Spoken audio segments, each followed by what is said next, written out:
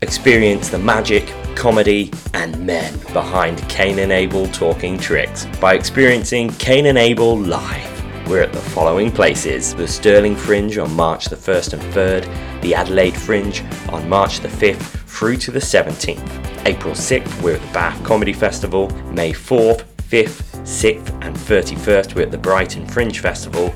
Back at the Brighton Fringe in June the 1st and the 2nd. And June the 14th, we're at the Hastings Comedy Fringe. Visit www.cainandabelmagic.com/tour for more. You're listening to Talking Tricks, the home of amazing stories from magic, circus, variety and comedy performers. Hello and welcome to Talking Tricks, a podcast with us, Cain and Abel, two magicians with the exact same voice. Now today's guest is an absolute legend in the world of magic and he needs no introduction. He is one of the finest magicians. Abel. He needs no introduction. Well, introduction aside, Cain, I must quickly thank today's guest, Max Maven, for being so generous with his time and agreeing to this interview. And also a massive thank you to Luke Germain for lending us his apartment as a recording studio. But people of Earth, here we go. The legend himself, Mr. Max Maven. Joining us now on Talking Tricks is Max Maven. In a minute, I'm going to ask him the first question and you'll look forward to hearing one of the most iconic voices in magic speaking. And you can probably imagine when you hear it that maybe Max and I are sat in LA or somewhere like that, but we're not. We're in Yorkshire, rural Yorkshire. So my first question must be, Max, what brings you to the UK? Well, several things. I've been here now for just under 2 weeks. And I've had the opportunity to do a bit of traveling, a couple of performances, a couple of lectures. Those have been up north. But then I went down to London for the event and the session in which I both participated and simply enjoyed because there was a very good lineup this year. I've been spending time with friends, notably Luke Germain, who lives somewhere mysteriously in the north area, but others as well. And it's been a very nice trip. It's a good way to start the new year. And I know you've been, as you said, performing and lecturing. Mm-hmm. Do you still love lecturing to magicians? What is it about that makes you continue to have that as a large part of your work? Well, I've been lecturing since about 1995, I think was the first. So if I didn't like it, I think I would not still be doing it. I do like lecturing. First of all, to a great degree, I approach lecturing as I would approach a performance. It's simply a different type of performance, and I like performing. But also, the material that I choose for lectures, and I choose from a repertoire. I don't do the same lecture over and over, but I try to pick material that hopefully is good from the point of view of the people in the audience, the stuff that will fool them, and then they'll be pleasantly surprised by the methods. But also that in the course of teaching it, I can address certain theoretical points, certain aspects of psychology and stagecraft that might not have been thought of before by those people. And so I look at what I'm doing with lecturing as more than simply teaching a bunch of tricks, although that's obviously part of the content, but also trying to explore some areas that most people may not have. And so in that sense, I find lecturing to be of value in a way beyond just, it's certainly not just a money-making exercise to go and flog lecture notes. I really enjoy lecturing and bringing new ways of thinking to people. You touched on it a little bit there, but I want to maybe dig slightly deeper. I'm sure a new killer piece of mentalism is going to be one of the answers to this. But what are the key points then, I suppose, that you hope people will take away from a Max Maven lecture? Well, I mean, obviously, and I say this usually at the start of my lecture, I say to the audience, I hope you'll see something you like and something that you might want to try. And if they do, that's great. But I also say, even if nothing in the lecture appeals to you in the way of saying, I'm going to try that, I'm going to put that into my future shows, that at least they'll come away saying, some of the ideas in that routine I can apply.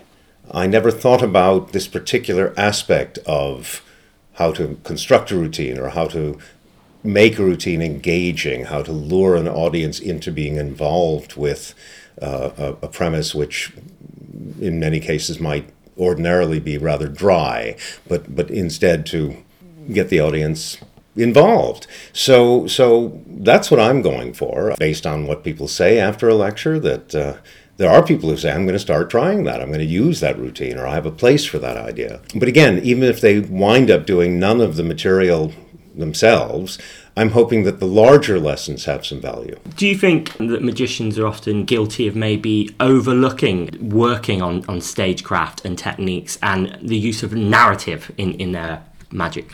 Yes, I would agree with that completely. Magicians, and I say this from personal experience because I grew up in magic. I mean, I didn't instantly jump into magic and know everything. Obviously, I don't know everything to this day. But I know a lot more now than I did when I was 8 years old. I mean, I started magic when I was 7 or 8 and went up through studying magic, through reading the classic textbooks and attending lectures and conventions and growing and then ultimately becoming a professional performer.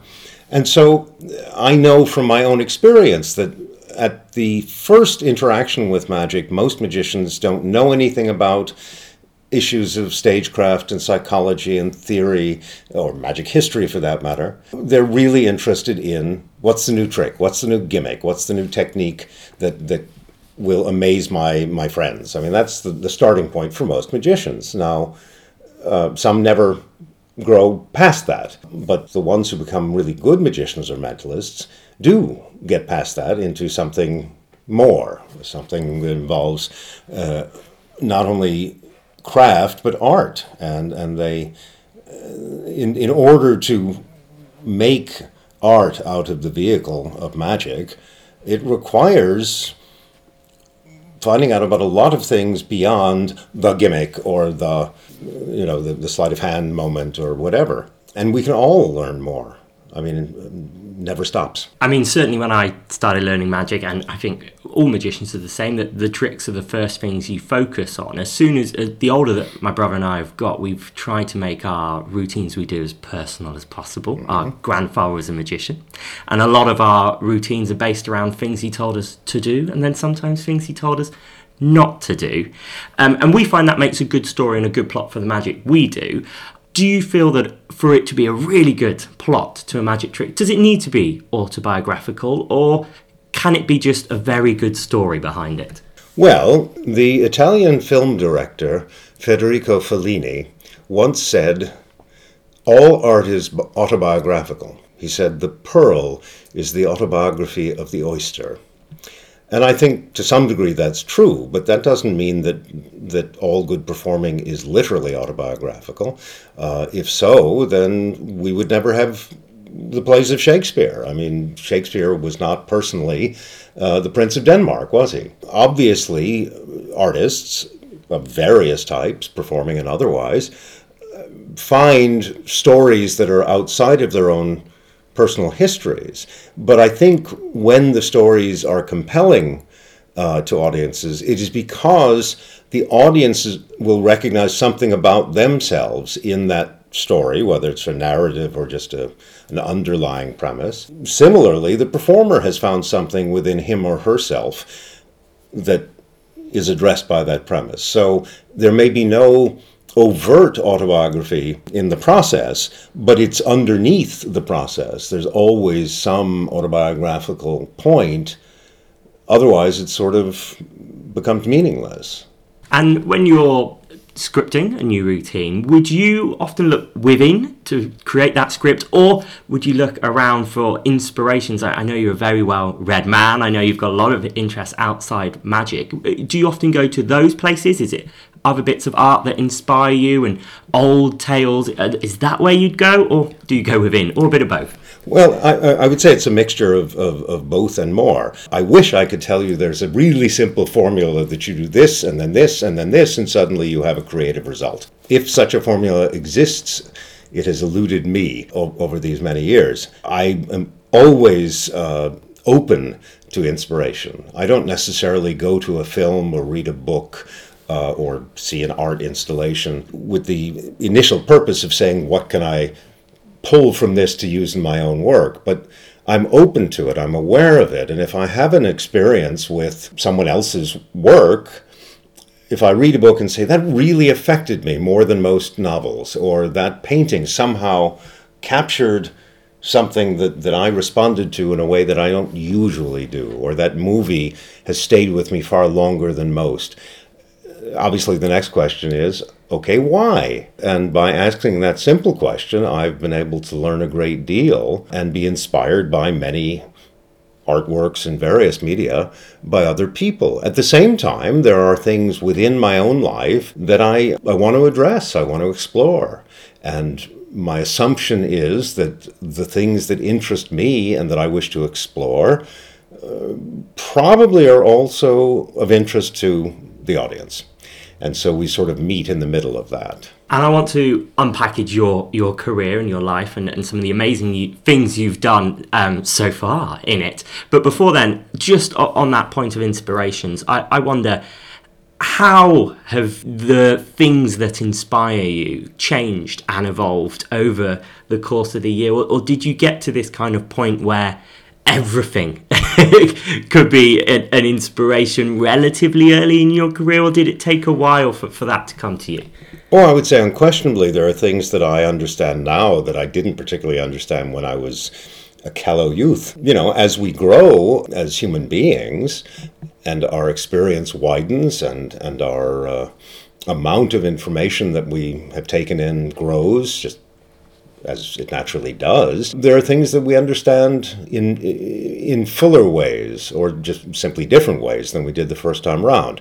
There are certain books specifically within the field of magic and mentalism, certain publications that I've read multiple times. I'll give you one obvious example for me is the Jinx, Hanneman's publication that ran in the 1930s into the beginning of the 40s. And those 151 issues, which are slender, I mean, the individual issues are not long, but put together they form a 3-volume set. They've usually been released in more recent years as in that format. So it's not a massive read, but it's also not a pamphlet. And I've read my way through the Jinx multiple times. I can't tell you how many. And sometimes I just sort of dip into it and open to a random page and say, okay, maybe there's something here that didn't really jump out at me first. And now if I look at it again, I'll understand it differently. I'll understand it more deeply. So there have been times that I've genuinely read, from the first page all the way through on multiple occasions. But there are other times that I'll just dip in to stumble upon something and I say, that didn't make sense to me when I was 16. But it does now. I can understand it more from the perspective not only of being older, but from having been performing professionally for decades and for having a better understanding of the world in general. So some of these things I think are worth going back to repeatedly. The great thing I find about magic books is they are episodic, and you can just flip open a page and there's a trick and you read that and move on. I wonder, Jinx aside then, if I was starting a career in mentalism, wanting to improve my mentalism, or just looking for some really good inspiration, what would be a few key textbooks then that you would recommend the listener to attack first? Well, for me, the Jinx stands above all. Everything you need to know to become a good mentalist is in the pages of the Jinx. If you've never read it, some of the ideas may seem out of date. If you think that, it's mostly cosmetic. The actual meat, the actual thinking is just as valid today as it was the better part of a century ago. A lot of people would put Corinda's 13 Steps on the same level. And while I think that work is wonderful, it contains some absolute gems, and I was fortunate enough to know Tony Corinda, and so I'm very fond of the book for that reason as well.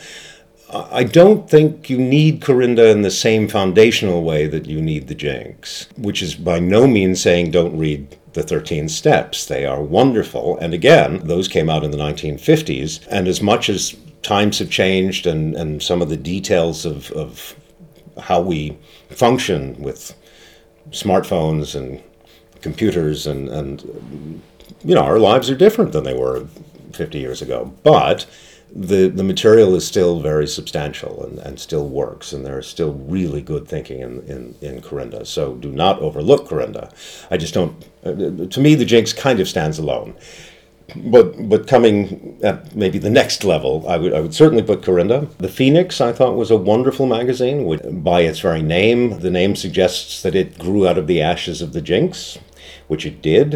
Walter Gibson and Bruce Elliott started that magazine essentially to take up the space of the Jinx when Animan died. And that continued for 350 issues. Actually went to 400 if you include the New Phoenix, which was sort of a mini resurrection. Animan was extraordinary, and his taste in what he put in the magazine and his commentary in the various issues was just remarkably insightful and special. I think the world of Gibson and Elliott was the one who did most of the...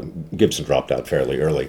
Elliott was clearly a very insightful man. I never met him. I did know Walter Gibson, actually, when he was in his later years.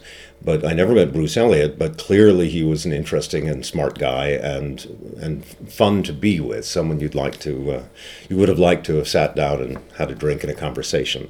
And so the Phoenix is very worthwhile. I like magazines in some ways more than I like books. I've said this before, but a book is sort of like a painting, whereas a magazine is sort of like a bunch of snapshots, quick photographs. The painting, because it's been executed over a longer period of time, the painter is able to go into making certain choices and be very careful about things. And a magazine, because it's being published usually on a deadline, because of its scheduling, it by necessity can't be quite as thoughtfully crafted. But therefore, you learn a lot from the magazines that you don't learn necessarily in books, if that makes any sense. And if we're talking specifically about mentalism, Peter Warlock's magazines, the Pentagram and later the New Pentagram, are filled with good material. There are a number of British magic and mentalism publications that I like. Harry Stanley's The Gen contains remarkably good material, some of which was later marketed, and with good reason. It's good enough that it could stand alone as something you would buy, but the pages of that magazine are filled with good things. Obviously, Genie, with this massive amount of information covering 80 years. The Sphinx it has good stuff. That takes more time to wade through. A magazine like The Jinx or The Phoenix is more focused. They were shorter publications.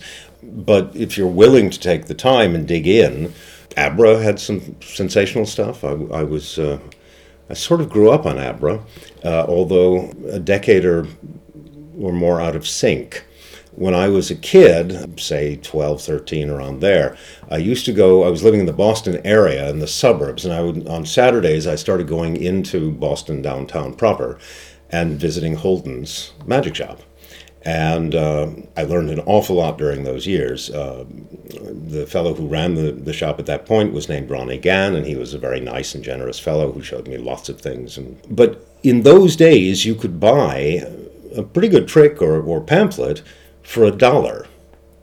But there were many Saturdays where I didn't have $1. I had the small amount of money required for the train both ways, and less than $1. Well, he had a cardboard box in the shop that contained old magazines, and those sold for 10 cents a piece. So I very quickly figured out that for an investment of 10 cents, I could get more than one trick. I could get a bunch of things, and then I quickly realized not just the tricks, but also the reports of what was going on in the magic world. But of course, these weren't brand new magazines, right? And Abras were in this cardboard bin, and those were only 5 cents because it was a smaller publication. So I wound up reading a lot of Abras from the early 50s as part of this sort of weekly thing where I would always come home with no less than a couple of magazines. And so I've always had this sort of false memory of British magic in the 1950s that, of course, I wasn't, not only was I not there in Britain at the time, but I wasn't old enough, even if I'd been in Britain, I was in diapers. So magazines really taught me an awful lot about magic and mentalism. And again, not simply the tricks, but in the case of magazines, you get a good glimpse into the sociology. My granddad's never thrown away any of his Abras that he's owned, so I also grew up with an Abra, but a lot more than a decade out of date. So he's got all of those. So you mentioned kind of this routine of going to this shop and buying magazines. What led you there in the first place? What first ignited the interest in magic for you? Well, as I mentioned, I started in magic somewhere around the age of 7 or 8. And undoubtedly, I'd seen a magician on TV, even though television was sort of in its infancy back in the 50s, but there was variety on TV. So I must have seen some, but I don't remember that as a starting point. The earliest I remember being suddenly smitten with magic was when an older cousin taught me 2 card tricks, very rudimentary card tricks, and I was caught. I mean, I suddenly just was in rapture regarding this. And then a month or 2 later, an uncle taught me a cut and restored string.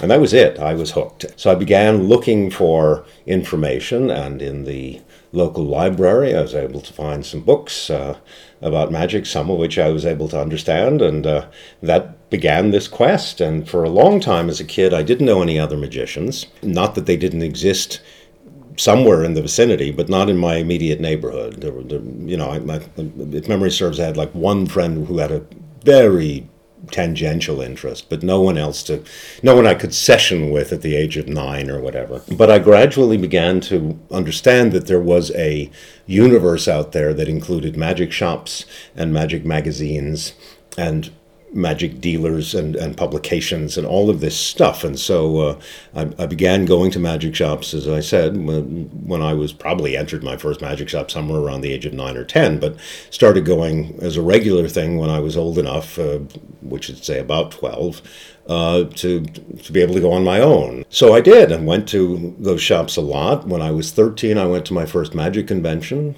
a small event in the Boston area that was held annually. It was 2 nights in a day. So I now got to see real magicians performing and such. I actually got to see some really great magicians in those early years. And it just continued and just kept expanding for me. And who were some of those magicians that you first saw live? Well, I remember at the very first convention I ever went to, one of the stars was Jack Channon, who was a magic dealer for most of his career, although a very, very good performer. And he impressed me greatly because his work, which was almost all based on sleight of hand, but it looked really magical. And his technical skills were augmented by an amazing sense of timing and psychology and a kind of oddly pixie-ish personality, and it all just came together. So he made a profound impact on me. I remember at that very first convention, I also met Carol Fox for the first time. And then the next year, I met Jay Marshall, both of whom eventually became close friends. But I remember at the time, when I had first met them, thinking how lucky I was to meet these elderly veterans before they died. And of course, they were in their 40s. But to me at the time, they seemed ancient. So now I'm well past my 40s, and there are kids at magic conventions who look at me and say, "Oh, he still walks." So there you are. I've always loved Jay Marshall's very dry sense of humour. Mm-hmm. I wonder, what were some of the lessons that you took from him in those early years, and in fact, in a life of knowing him? Well, I knew Jay for 40 years, and I learned, I've said before, I learned more about my profession from Jay Marshall than from any other source. Jay was an encyclopedia of knowledge, not only about magic, but about variety entertainment in general, and to some extent, all of entertainment. He worked everywhere. He worked the Palladium. He worked the Palace in New York. He worked a lot of early television. So he had an extraordinary set of credentials. So just listening to Jay talking about things like opening for Frank Sinatra upon Sinatra's first Las Vegas engagement. And these are amazing stories. But what I got from Jay was not only a lot of information about show business and specifically about the world of magicians, but an attitude about that I think really rubbed off on me. An affection for that world, including the decades of that world that preceded my involvement, just as Jay had an affection for the decades that preceded his involvement. A respect for certain traditions.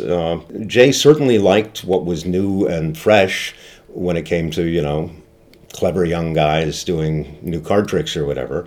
But he also had a great deal of interest and admiration for the past, what had preceded him. And that certainly affected me very strongly. So I learned a lot from Jay. And when did magic go from a hobby and maybe an obsession as a young boy to a professional career? Well, there wasn't a specific moment. I started doing children's birthday parties. I know that might be hard to imagine, but I started doing kids' birthday parties when I was about 12. And so that was my first experience of performing magic and getting paid. And then later in my late teens, was able to get occasional gigs doing close-up magic. It was somewhere in my mid to late teens that I first discovered mentalism in a serious sense. Obviously, any beginner's book has a couple of mental tricks in it, but the Jinx and other books that took this subject more seriously, I began to understand and find those books when I was, as I say, in my mid to late teens. But I somehow instinctively realized that I was too young to perform mentalism, at least by my standards. I felt that I needed some age behind me to establish a type of authority in performance that I was too young to do. So I studied mentalism quite seriously without really doing it for some years. So in my performing, it was mostly close-up magic, a lot of cards, but not only that. And then in my early 20s, I kind of started to dip my toe into performing mentalism. But all during this, I hadn't made the decision that this would be my full-time profession because no one in my family had ever done anything in show business. And it sort of didn't seem like an option. I kind of always vaguely thought that whatever I wound up doing for a job, it would somehow involve a desk. So I went to college. After college, spent 2-3 years kicking around doing assorted things. Some of that was doing close-up magic, but some of it was music. I was in some bands and played lounge piano, but also other odd things, graphic design, cooking in a restaurant, just an eclectic range of things, while I sort of tried to figure out, okay, eventually you'll settle down and get a career.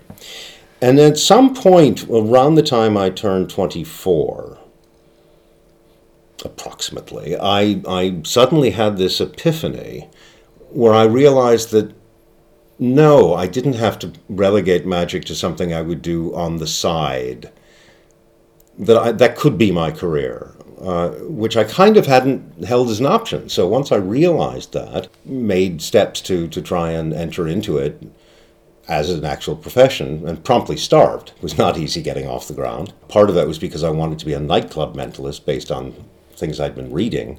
And in America, the nightclub industry had basically disappeared. At that time, we're talking the 1970s, and the few nightclubs that still existed were mostly jazz clubs, occasionally with a comedian. But I stubbornly wanted to work nightclubs anyway, and there were a few places I was able to get into. And it was right around this time that I made the full transition into doing stand-up mentalism. Fortunately, I was able to, it didn't happen overnight, but I was able to get booked at the Boston Playboy Club. The Playboy Club was already in its downward spiral, but there were still some clubs in major cities that were still flourishing. And I got onto that circuit, and there were some jazz clubs that I was able to perform at. And then in 1978 approximately, there was this sudden boom of comedy clubs in the United States. And whereas there had been essentially none, and then in the mid-70s there were literally 3 or 4 of them in New York and Los Angeles. And then almost overnight, they sprung up like mushrooms, and every major city had not only one comedy club, but most of the big cities had 2, 3, or more. And even the smaller cities and mid-sized cities would have at least one. So there's suddenly, very quickly, there was this huge circuit. And I was able to get onto that circuit. Magicians that I've spoken to that have tried to crack comedy clubs in the UK, and to a good degree American friends that I've spoken to, but Right. it feels like there's slightly there's a few differences. I wonder, what was it like as a magician, as a mentalist, being, I'd imagine, it might be, let's say, a 12-act bill and 11 comedians, and then on comes you as the magician and the mentalist. Was it like that, or was there a lot more variety to the kind of acts in those days? No, most American comedy clubs, then as now, don't book a lot of variety. There are some exceptions. There's one club in Southern California that is actually called the Magic and Comedy Club, and they have, usually in the middle position, they have a magic act. Occasionally the feature act is magician. But most comedy clubs, no. But the format is not what you just described in America. There certainly are what we call open mic nights. I assume you have the same, where a lot of people get up and do very short sets to showcase or to break in material.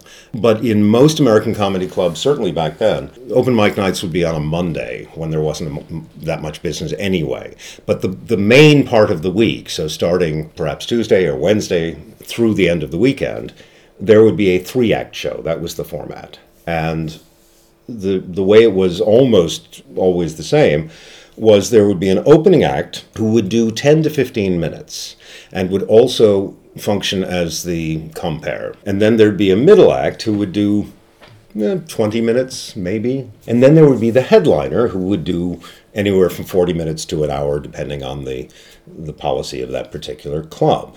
Now the opening acts got paid terribly.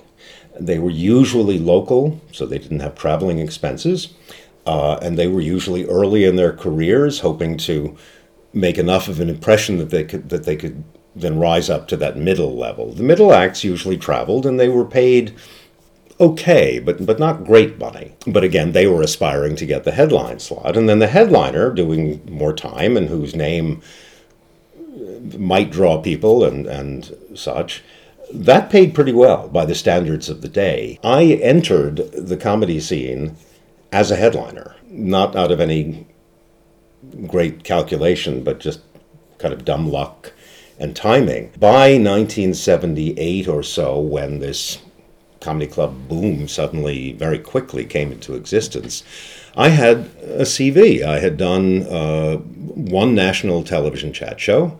I had been in several Playboy clubs, and a few other credentials that were such that I could enter into that as a headliner. So I didn't have to work my way up from that starting entry position. And for 13 years, that was my primary work, going all over the United States, headlining comedy clubs. And I believe I was the only non-comedian to consistently do that, to consistently headline clubs. There was one specific hypnotist named Sam Vine, a Canadian, who for a period of a few years at least did that circuit, and his show would have been in the headline slot. Harry Anderson came into this a little bit later than me, I think, and he worked his way up to headliner. He didn't start as headliner. Most of the magicians or comedy magicians who worked comedy clubs during that period were middle acts. Very few of them were able to get to the headline status. Mac King did, but he had to work for it. He had to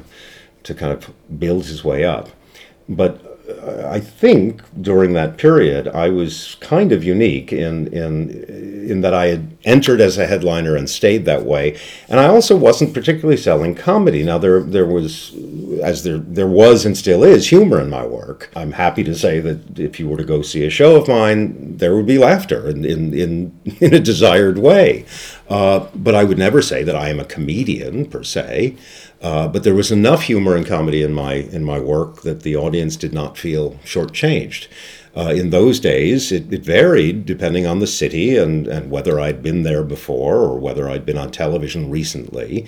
That in some places there was an audience that already knew me, and so a certain percentage, sometimes a large percentage of the people coming, knew who they were coming to see and kind of what I was going to do. But there were plenty of places where people had no idea. There were a lot of these clubs that built up a very good relationship with their customers, such that the customers trusted the club to book good acts. So they, in some cases, wouldn't even look to see who was booked. They would just say, well, it's a new week, so on Thursday we'll go to the local comedy club and we'll see those 3 acts, whoever they happen to be. So plenty of times people would come into a comedy club with no knowledge that they were going to see a mind reader until I got on stage, basically. And that didn't always make it easy to get my performance off the ground. There were some cases where it took perhaps a little more effort than others, but it was also a valuable learning experience to do that with audiences that were not always predetermined to want to see a mentalism show. The #1 podcast for great stories from the world of magic, circus, comedy and variety. You're listening to Talking Tricks. Well, there we are. We are just halfway through our interview. There's more. Our interview with Max Maven. I hope you're enjoying it as much as I enjoyed speaking to him and have enjoyed listening back to it. There's some amazing things to come with the rest of this interview, but we just need to take a quick break from Max to thank our sponsors for this episode. A massive thank you to our sponsor, Magic Box. Magic Box is one of the largest magic shops in the UK, based up in Newcastle, home of Sting and Jimmy Nail and Alan Shearer, but they're also online, home to Jeeves and MySpace Tom at magicbox.co.uk. Magic Box offer everything and anything that a magician could need, want or desire. Card tricks, coin tricks, sponge magic, mind reading, tricks to impress people down the pub, app tricks, utility props, children's magic, Quailatex balloons and much more. Magic Box stock it all. There's perfect magic for all performers, be you stage, cabaret, close-up or just a hobbyist. And of course, Magic Box sell a large range of products from Max Maven himself, from his Video Mind Magic and Kayfabe video ranges, available in both physical form and instant download, to individual effects created by Max and marketed and available on magicbox.co.uk. Learn the skills that have helped make Max the star he is at magicbox.co.uk. Can't make it to Newcastle? Don't worry! They have free delivery on all orders over £50 and a no quibble return service. And one final thing we must quickly say about their customer service. It's second to none. It's the best we've ever had. We've bought a few pretty big products from the guys at Magic Box. They're always very friendly at conventions. At Blackpool, which I'm sure a lot of our listeners will be going off to Blackpool, do go check out their stall. They're always very happy to demonstrate things. They're not this sort of magic shop that's just like, oh, look at the DVD. They're demming all day there at Blackpool. And I do remember one year there was a certain prop, a Fort transmitter I believe, that was like the talk of the convention. We'd seen it on the Saturday. They sold out, didn't they? They sold out by the time we went back, but so good. By the time we got back to Shrewsbury on the Monday it had already arrived, didn't it? It had already arrived. A great utility prop for any mentalists out there, the Fort transmitter. Yeah, and we've also bought some Escapology based apparatus. Is that where we got our straight jacket from? I believe so. Fantastic. From the guys there. So look, they really do have everything. But it's now time for... It's time for Gig of the Week. Gig of the Week. So this week's Gig of the Week is a former podcast guest, I suppose, kind of, sort of. There was an episode over Christmas. You may remember the Ghost of Podcast Past, which is Pete Furman, an old interview that I did with him back in my days as a broadcast journalist. And Pete Furman is back on tour. Kane, what are the details that people need to know? Well, the show is called Marvels, or as I imagine Pete would say, it's Mervels. So it's either Marvels or Mervels. And that is on the 1st and the 2nd of February at the new Wimbledon Theatre, which is a lovely little theatre. They have some great shows on there. If you've never been to the new Wimbledon Theatre, it's worth going. just to look at the theatre. But even better than that, Pete Furman, the pioneer of comedy magic, really, in this country, with his new show Marvels. Yeah, and of course that is Friday and Saturday of this week, but the tour continues for Pete, so check out his social media, website, all those kind of things to see where he is next. But now, let's get back into it with Max Maven.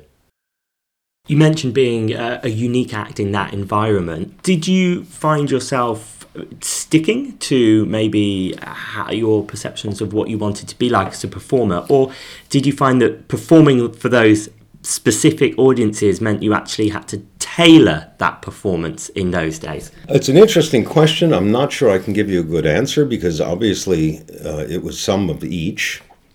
You know, any good performer is going to be aware of what the audience is telling him or her, assuming they're willing to listen. If you listen to an audience, they will let you know by their reactions, by their behavior, by their simple numbers of attendance, whether what you're doing is working or failing.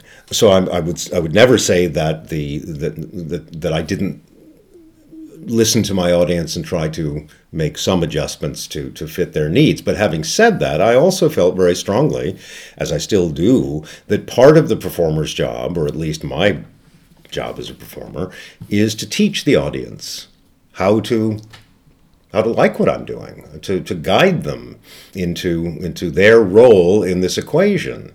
So there were things that I may have adjusted in the way of timing or structure to cater to the interests and needs of that comedy club audience as it existed then.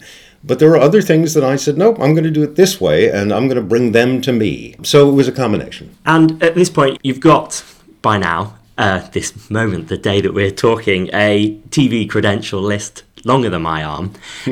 But at this point, when you're Max Maven, the comedy club performer, yeah. Was it a big aspiration of yours at that point to break into TV? I guess so. I mean, I guess every performer, or not every, but almost every performer wants television, because in recent time, in the latter part of the 20th century to today, television is perceived as a credential, and if you haven't done television, you haven't made it, you know. So there was a part of me that wanted to do television just for that reason. You know, other performers were always obviously pushing their own credits. That's what you would see most often in a paragraph that was describing someone who was coming up in a club or something. So there was a PR value, not only promotion, but also just sheer building a kind of set of credentials. But beyond that, early on in my experience in performing on television, I very quickly came to understand that performing on television is different than performing in a live circumstance. The conditions change,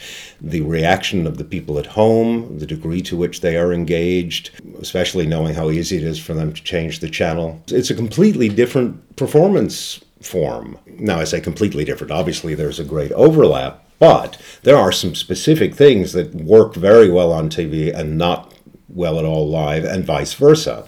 And so early in my experiments with working on television, I began to sort those out. And I also developed material for radio, which was a good medium in those days for promoting these types of shows. And I began to approach doing other media as a deliberate thing to explore. How can I do television and make it not only fit me, but make it connect to the viewers? So in the 1980s is when I first started doing interactive material on television, where people at home would come up and touch the screen and move their finger around or do whatever they did. And it created the illusion of interaction at a time before. I mean, now we have real interactive TV on our smartphones, but at that time it was only hypothetical. But creating this interactive illusion was something I really liked, and so I started doing it a fair amount. Magicians usually were rather negative about it, because they would see me do something on a television show, and one of these pieces, and they would say, but he just said words. I mean, he didn't do anything. It was just math. What they didn't realize was how much skill was required. First of all, someone had to create the material, and more often than not, I had created the material, so there's that. But also, doing television of that sort, where you're talking to a camera, can involve a lot of requirements that the average person watching may not realize. First of all, if you move from one place to another on television, if you're off by a few centimeters, that can destroy the shot. So learning exactly not only when you're moving, but to be very precise in where you move, that's not a casual thing. And then bringing things in on time. Years ago, I was on a national variety show in the States. This was sometime in the mid to late 80s. And I had a routine which the producer had initially said to me when I described what I proposed to do. He said, "How long does this run?" And I said, "How long do you want it to run?" And I was very flattered when he said, "Oh yes, I forgot I'm talking to Max Maven. You'll bring it in whatever we need." So he said, "Can I tell you when we're actually doing the show?" And I said, "Sure." And we agreed it was something between 3 and 4 minutes. So when we did the rehearsals for the show, he told me that he would like it to come in at about under 4 minutes. And I said, "I can do that." So we ran it without a full audience, but some audience, because what I was doing involved members of the audience doing stuff, and I brought it in at 3 minutes and 45 seconds, and they were very happy.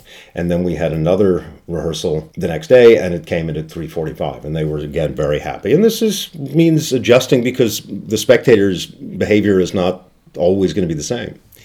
And then came the actual show itself, which was done live. This was a live broadcast, national. And this thing has clocked at 3:45, and I'm comfortable with where it is. And I'm standing backstage. Vanessa Williams is singing a song on camera. The host was a very popular American host and producer named Dick Clark. And so after I'm standing backstage, Vanessa Williams is going to finish her song. Dick Clark is going to come out and outro her. He will then do a brief bantering interview with Reba McEntire, the country singer, who's sitting in the audience. And then he's going to throw to me. He's going to introduce me, and I'm going to come out and do my 3 minutes and 45 seconds. And as I'm standing there and Vanessa Williams has less than a minute to go on her song, someone comes running up to me from the booth, from the director's booth, and says, "Max, we're running 10 seconds over. Can you make it up for us?" And I said, "Sure." So somewhere in all of my piles of papers, there's a note from the producer of the show thanking me for my wonderful professionalism, because I actually shaved off 20 seconds, which in live television, that's incredibly important. And so I not only gave them back the 10 seconds they were over, but 10 more to play with. And they thought I was the greatest thing imaginable. So when I hear online people, when people have commented about the interactive pieces, and they say, well, anybody could do that, I kind of smile and say, no. Early 90s, there was quite a lot of mixed bill magic shows that you were a part of. The Best Magic here in the UK, the world's greatest magic in America. Right. You mentioned that there's been some people that maybe didn't enjoy your interactive magic so much. Yeah. But do you think those interactive pieces that you were doing, which were often the water cooler moments at the end of these shows because it's happened to those people at home, do you think those were integral parts to you being on so many of those shows? Oh, absolutely. I mean, the magicians used to carp about them, but that's, again, because I think they said, well, I could stand there and deliver those instructions. And in fairness, there were magicians who really liked them and did not have that attitude. But the public loved them. I mean, I used to get, for some reason, taxi drivers. I remember on multiple occasions getting into a cab, and as I got in, the cab driver would turn around and he would suddenly smile and start moving his finger in the air as if playing one of those interactive games. So it was, you're that guy. So the public loved them. Look, no one's going to like everything that everyone does, and that certainly includes what I do.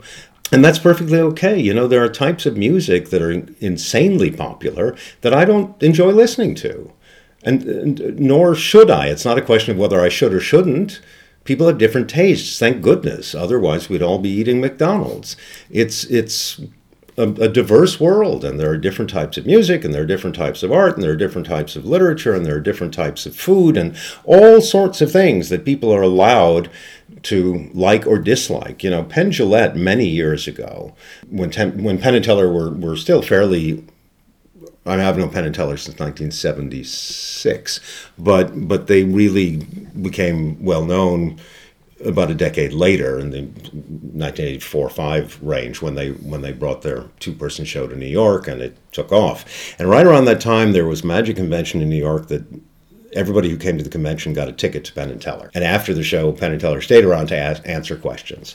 And someone in the audience, during the question answering thing, someone said, "How do you feel about the fact that there are magicians who hate your work?" Because at the time, they were pretty controversial.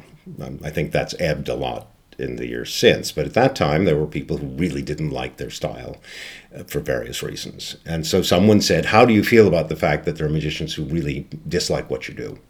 And Penn said, "They should, because there's no reason why everybody should like the same things. If someone says to me," and the reference is dated, but they're actually the examples he used. He said, if someone says to me, "Hey, I got tickets to see the Rolling Stones," I might say, "The Stones suck, Kinks rule." You get the idea. So he said that's fine. It seems to be fine in every other endeavor, rock music or whatever. But somehow, as magicians, we're all supposed to like Doug Henning and David Copperfield equally, and have to have no discrimination as far as what our own tastes are and what we think is good for whatever reason. And I thought that was a terrific answer, and one with which I wholeheartedly agree. If someone doesn't like my work, I'd rather if everybody liked my work. I think I've got a pretty good average as far as the percentage of people who do, but there are, okay, it doesn't meet everybody's taste. That's fine. There are musicians whose work I would not pay a penny to see, and if it were to come on the radio, I would change the station.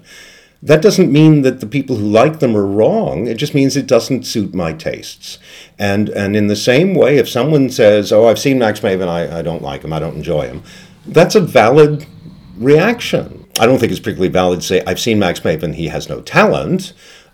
I would hope that I deserve a little more than that. But if someone says, "You know what, his talent goes in a direction that doesn't do a thing for me," great. That's how I feel about opera. I wonder, what have been some of the highlights for you then from bits that you've done on TV? These may be things that the listener may remember as you recall, but I wonder if there's been any highlights. Boy, that's hard to say. I certainly have enjoyed finding new ways to approach TV, whether with the interactive stuff or otherwise. Ways of sort of carving out my niche, as opposed to just being another one in a parade of performers. I like hosting, which I've had the chance to do far more in live shows than on television, but I've done a certain amount of hosting on television. That's a whole different skill set, and I enjoy it. I've had some very interesting experiences working in foreign language situations, and that, of course, changes the rules drastically. Working with an interpreter changes the timing on everything. And so that's, to me at least, an appealing challenge to try to accomplish, which I've been able to do. It's hard to single out, it's sort of like asking a parent, which is your favorite child? It's hard to single things out. There are a few things I've done that I've particularly enjoyed. There's a piece I've done on television several times that I did the first time I came to England as an adult. I'd been a few times when I was younger, but the first time I came to England as an adult in the magic context was in 1978, and I came to Hastings, where the British Ring Convention took place. And I don't remember how this came about, but I agreed to do an outdoor stunt, which I guess they had one each year, and most times it was an escape of some sort. But I did a piece of mine called The Human Deck of Playing Cards, which involved 53 people on a beach, in this case the beach at Hastings, each representing a different playing card and then shuffling themselves, which was pretty funny. And the first time I ever did that piece was on television. And the idea of getting 53 people to just run around like maniacs for the sake of this routine, that was a good memory. It was nice. In 1984, I did a video produced by MCA Universal, the big motion picture company, called Max Maven's Mind Games. And it was the video that reads your mind. It was all interactive stuff, close to an hour of this stuff. And this was in the very earliest days of home video. It was just a burgeoning market that hadn't fully defined itself. And we had a pretty decent budget for it, and a lot of planning and writing and and so forth. And now the very first thing we shot was the opening of the video. And the opening of the video was a thing which today would be accomplished through computer graphics pretty effortlessly. But we did it as a practical effect and done in real time.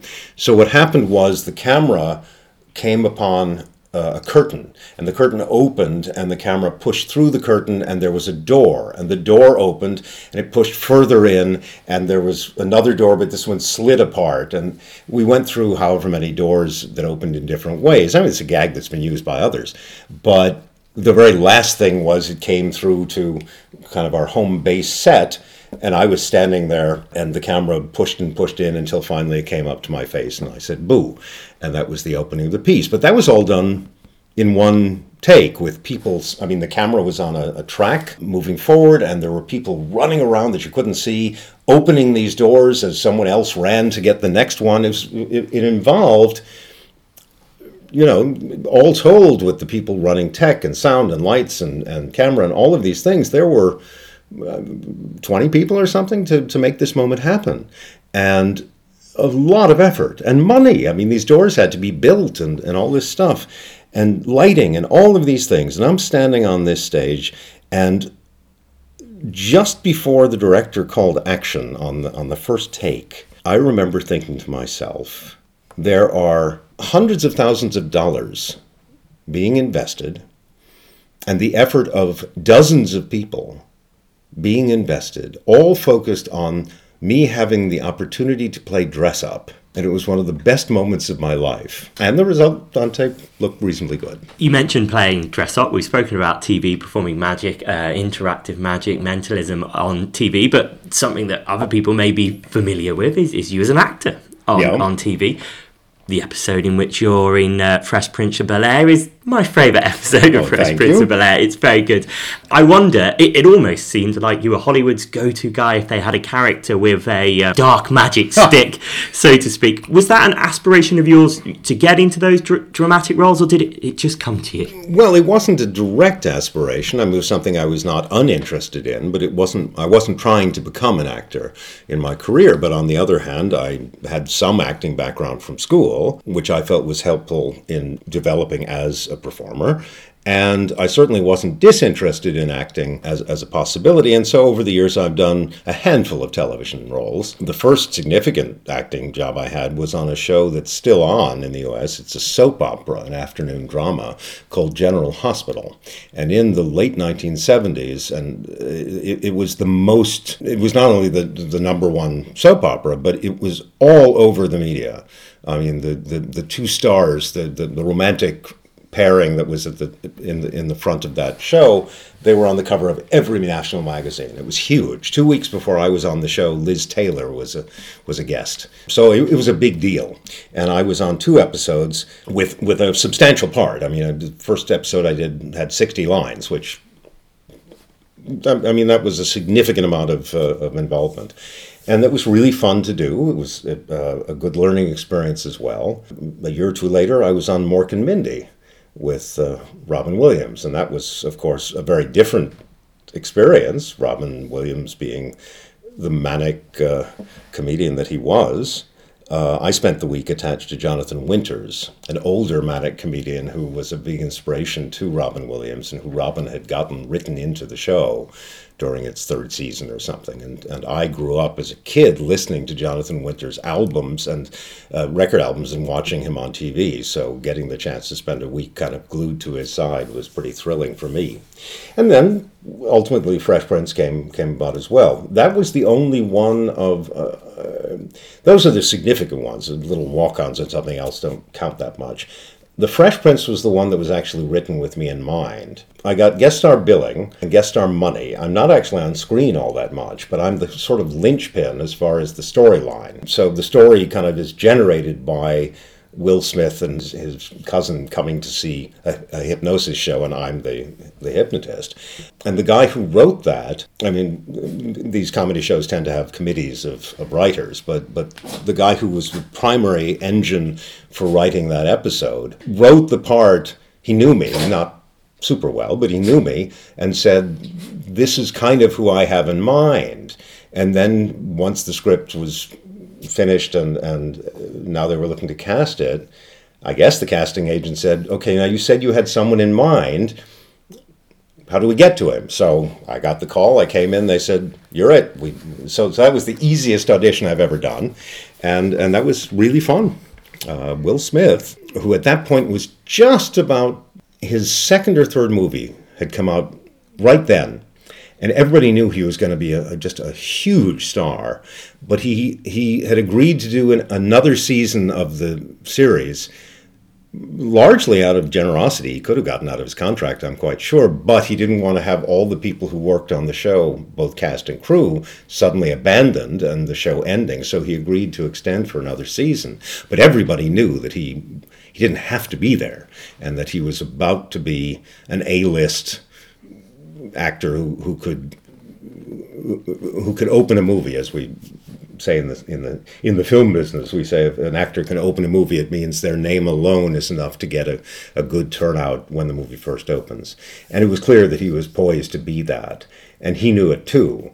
And he was very nice about it. He didn't lord it over people, but it gave him a tremendous amount of authority in terms of if there was anything in the script that he said, that line seems extraneous. Nobody wanted to argue the point. And his instincts were really good, so it was all right. So that was quite an experience. Thinking of Will Smith, thinking of TV, thinking of all these roles, Yeah. LA springs to mind. Is that where you're based at the minute, and how long have you been there, if so? Yes, I was raised mostly in the Boston area, which is on the northeast part of the U.S., with the exception of 2 years spent living abroad. I was based in the greater Boston area for all of my life, straight through, including college, until I moved to LA, which is 3,000 miles away on the West Coast. And I've now been in LA it's 40 years now, so it's more than half my life. And I feel very much an LA person now, but wouldn't have thought to be when I was growing up. There's an amazing building in LA that we spoke about before we turned this on. It's where I went for my 30th birthday, the Magic Castle. Talk to me a little bit about what that building means to you. Well, the Magic Castle is an amazing place. I first learned of the Magic Castle in the mid-'60s, so only a couple of years into its existence when I started reading Genie magazine. That's when I discovered Genie. And in those days, Bill Larson Jr. was the editor of Genie, but also the president of the AMA and the Magic Castle.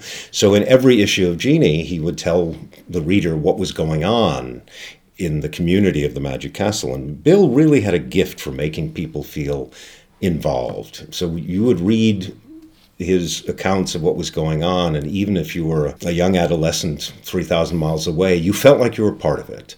And so I just really couldn't wait to visit this amazing place that I felt connected to. I went out to LA for the very first time at the start of 1977, booked at the Magic Castle at the invitation of Bill Larson, which was nice, and moved there at the end of 78, so less than 2 years afterwards I made the move. And it was and still is a very important place to me. For one thing, I was able to make certain really important friendships, arguably the most important being Di Vernon, with whom I developed a pretty close relationship. And of course, the castle was where he hung out most nights. But a lot of other people. There's a very thriving magic community in LA with plenty of people you wouldn't want to spend 2 minutes with, but plenty of people who you'd want to spend 2 weeks with, who are really interesting people doing innovative work and exciting work and so forth. So it's been very nice to be a part of that community.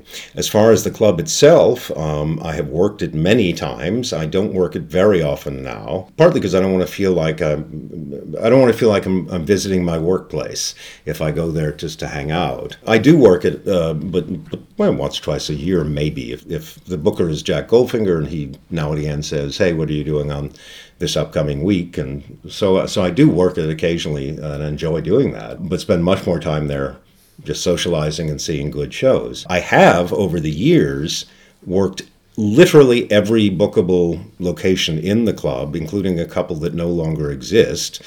And I believe I can honestly say that I'm the only person who's ever worked every single location, because I also, for a while, in the early days of my being at the castle, I was the backup medium for the Houdini seance.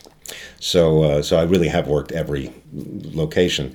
And it's a great place. I was on the board of trustees, which is one of the groups that helps make decisions about how the club is run.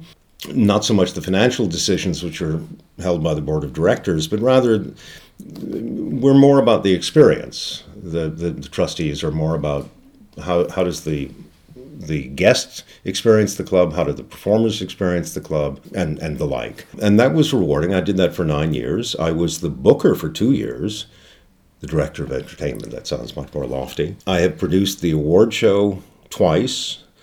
That's the annual event, and it's usually fairly large, and been a consultant on other award shows. What else have I done? I mean, I was on the search committee that found our current general manager back around 6 years ago or so, a terrific guy named Joe Furlow, who has done a remarkable job in improving the club, saving it from some things that were headed in a bad direction. The club has never been healthier in terms of business and the professional way it's run. There have been upgrades in a lot of the physical details of the club. The food is the best it's ever been. We have a relatively recent chef who just improved everything. The quality of the booking is really good. The way the performers are treated has greatly improved.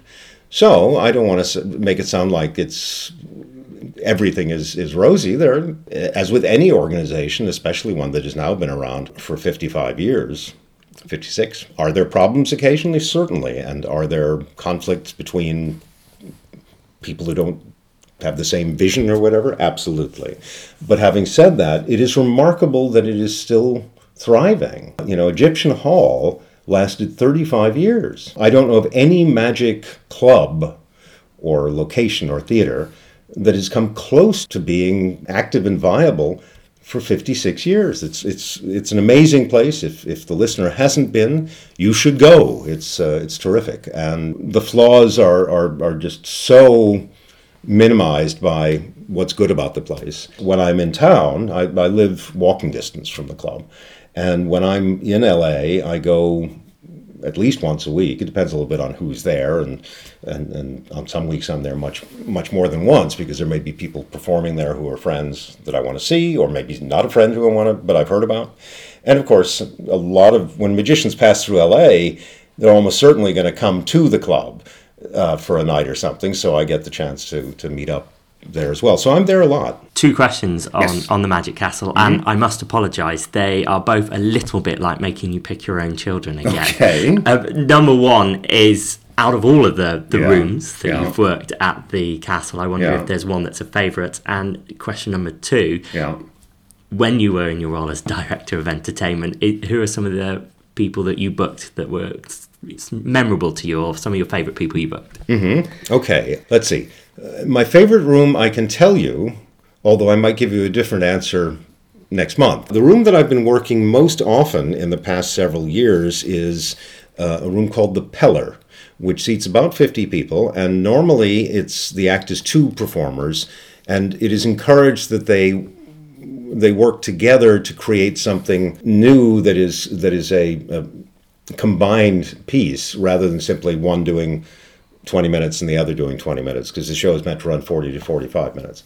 And so you get some very interesting results out of that, as different combinations of people produce different things. When I work it, I get the whole 45 minutes to myself, and that's actually a nice performing length for me, so I like that. The room has its own stage manager, so you get lighting and sound that can be altered at any moment, whereas in the parlor, for example, or the close-up room, there's no one to run the lights, and there's no sound system to speak of, other than there's music, but I mean, normally you don't work with a microphone in either of those rooms.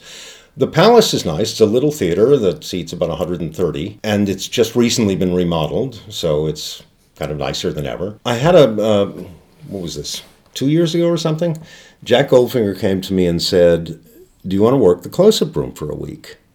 And there was a theme to the week that it was a week in remembrance of Irene Larson, who had died earlier that year. Her birthday would have fallen on that week. So Jack was asking people who were friends of Irene's if they would work. And so he said, would you work the close-up room? And I said, okay. I said, I haven't worked that room in over 20 years. Not for deliberate reasons, it just hadn't happened. So I worked that room and had forgotten how enjoyable that room is to work. It's, a little boutique arrangement, seats about 25 people, and the sight lines are all really good. I wouldn't list the close-up room as being higher than the Peller in my current list, but it could change at any moment. So the Peller is currently in the favorite position, but it's not necessarily permanently there. As to people I booked at the club, one thing I tried to do during those 2 years, in terms of the booking itself, I tried to do a lot of things in sort of changing the attitude toward the performers who I felt were not getting treated with quite enough respect by some of the powers that be, improving their experience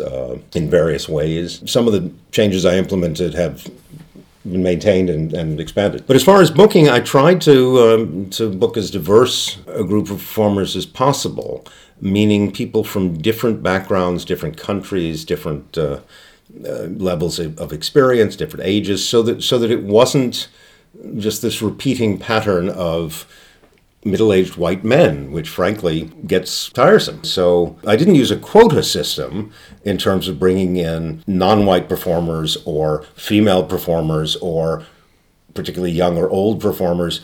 I just tried to be very aware of diversity, and as a result, the people I booked were pretty diverse. And a number of the people I booked during that 2 years have come back later and are well liked and so forth. So trying to pick one is hard. I'll tell you one name that comes to mind. There's a woman from Sweden named Malin Nilsson, who I think is terrific. And I booked her, and then she wanted to come again and bring a partner who does more music than magic. But they had put together a combination show that was called something like the Swedish Monkey Orchestra, or so, I may have the title wrong, but it was something like that. And it was really odd. In a really good way. It was funny and some really good magic and musical elements and very surprising. And I said, you can have the whole palace for a week, meaning 45 minutes on a stage that is normally 3 acts. But I said, nope, take it, do it. And it was a big success, so that was nice. One of the people I got to book during that period, under special circumstances, but I got Paul Potassi to come in. It was one night where he did 2 shows in the palace by himself. He was brilliant, and that was a thrill. I was very fond of Paul and admired him greatly, and so that was nice. I'm trying to think who else I got. I got good people.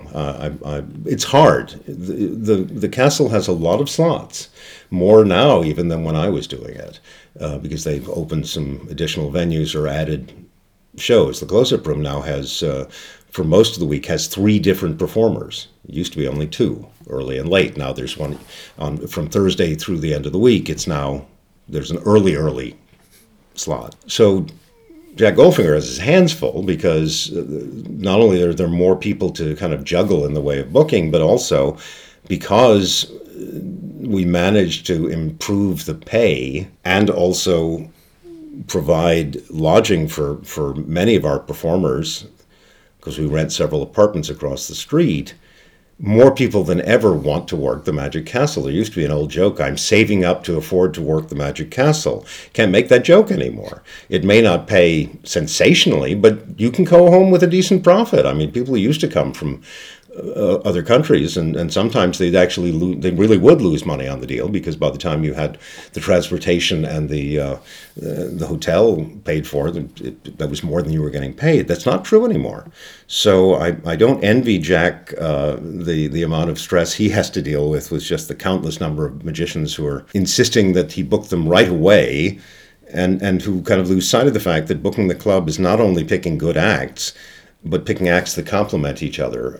A week of booking, who's in one room affects who's in another room. And so it's a very delicate and somewhat complex job to do properly. And I'm frankly quite happy that I'm not doing it anymore. As someone that's had as successful a career as you, I wonder, do you feel almost a responsibility to be as heavily involved in the magic community as you are, or is it all just done with love? I don't think I feel a responsibility to be heavily involved. I want to. I guess I would say my mentality is that if I'm going to be involved, then I might as well try and do it right, So to try to provide things that I think are useful or helpful in that involvement. So I guess I'm answering your question equivocally in a way that sort of agreeing with one and the other at the same time. So I think I've just weaseled out of really answering you. Absolutely fine. 2 more questions Okay. for you, I promise. Number 1, again, as someone that's worked for the public a lot and then also for magicians, do you have a favourite, and have you got to a point that does your style alter if you're performing for the lay audience or magic audience, or is it very much just the same as it is now? That's an interesting question, and the answer is my style really doesn't change.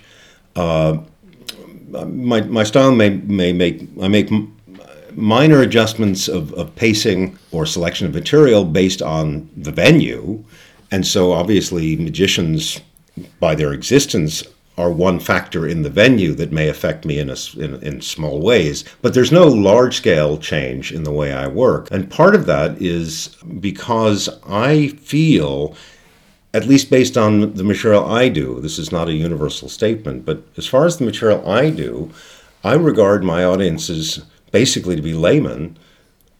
And that includes when it's an audience of magicians. I still think they're lay people in that they don't know quite what I'm doing. They don't know what's coming. So why should I carve them out as a separate group? I don't. So there really is almost no change, other than the changes that would be from one venue to another. But no, Carol Fox taught me that years ago. He had some friends, it was at a trade show, and some of the performers in the trade show, we were sitting having coffee, and Carol said, do some stuff for them.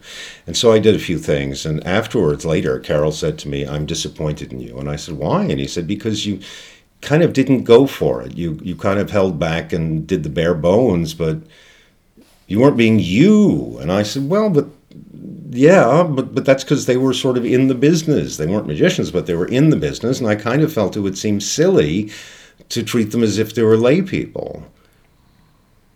And Carol said, every audience is a lay audience. And that has stuck with me ever since. And finally, we've spoken a lot about the past and your career, and a little bit about the current, I suppose. Yeah. But what does the year look ahead? What's the future look like for you, Max? For me, the interesting thing for me is that I never know. We are now at the start of 2019, and I have gotten used to the fact that when I, usually at the end of one year and the beginning of the next, I look at my calendar, and there are individual dates blocked off for shows or events or lectures or whatever they may be, but there's a lot of blank space. At some time in the past, that might have worried me. It doesn't anymore because it fills in. It's just a lot of stuff happens not... I have some bookings that were made already the better part of a year ago that won't happen for another 6 months. But there are other bookings that come about with a lead time of 2 or 3 months. I've learned to be okay with that. It's good that I'm okay with it because it's going to happen that way regardless. So even if I'm not okay with it, I can't really change that. So I've just gotten comfortable with the idea of looking at these vast expanses of empty dates on my calendar and saying, well, something will happen. There will be opportunities. And so I try to remain calm and at the same time know that there will probably be some interesting adventures and challenges. And this has been one of them. Coming to England for 2 weeks, which I actually did know I was going to do a year ago, has been a lot of fun as I'm winding down this trip. I always enjoy coming to England, and this time has been no exception. Super. Max, thank you very much. Thank you for listening to Talking Tricks with Kane and Abel. Please rate, review and subscribe to the podcast.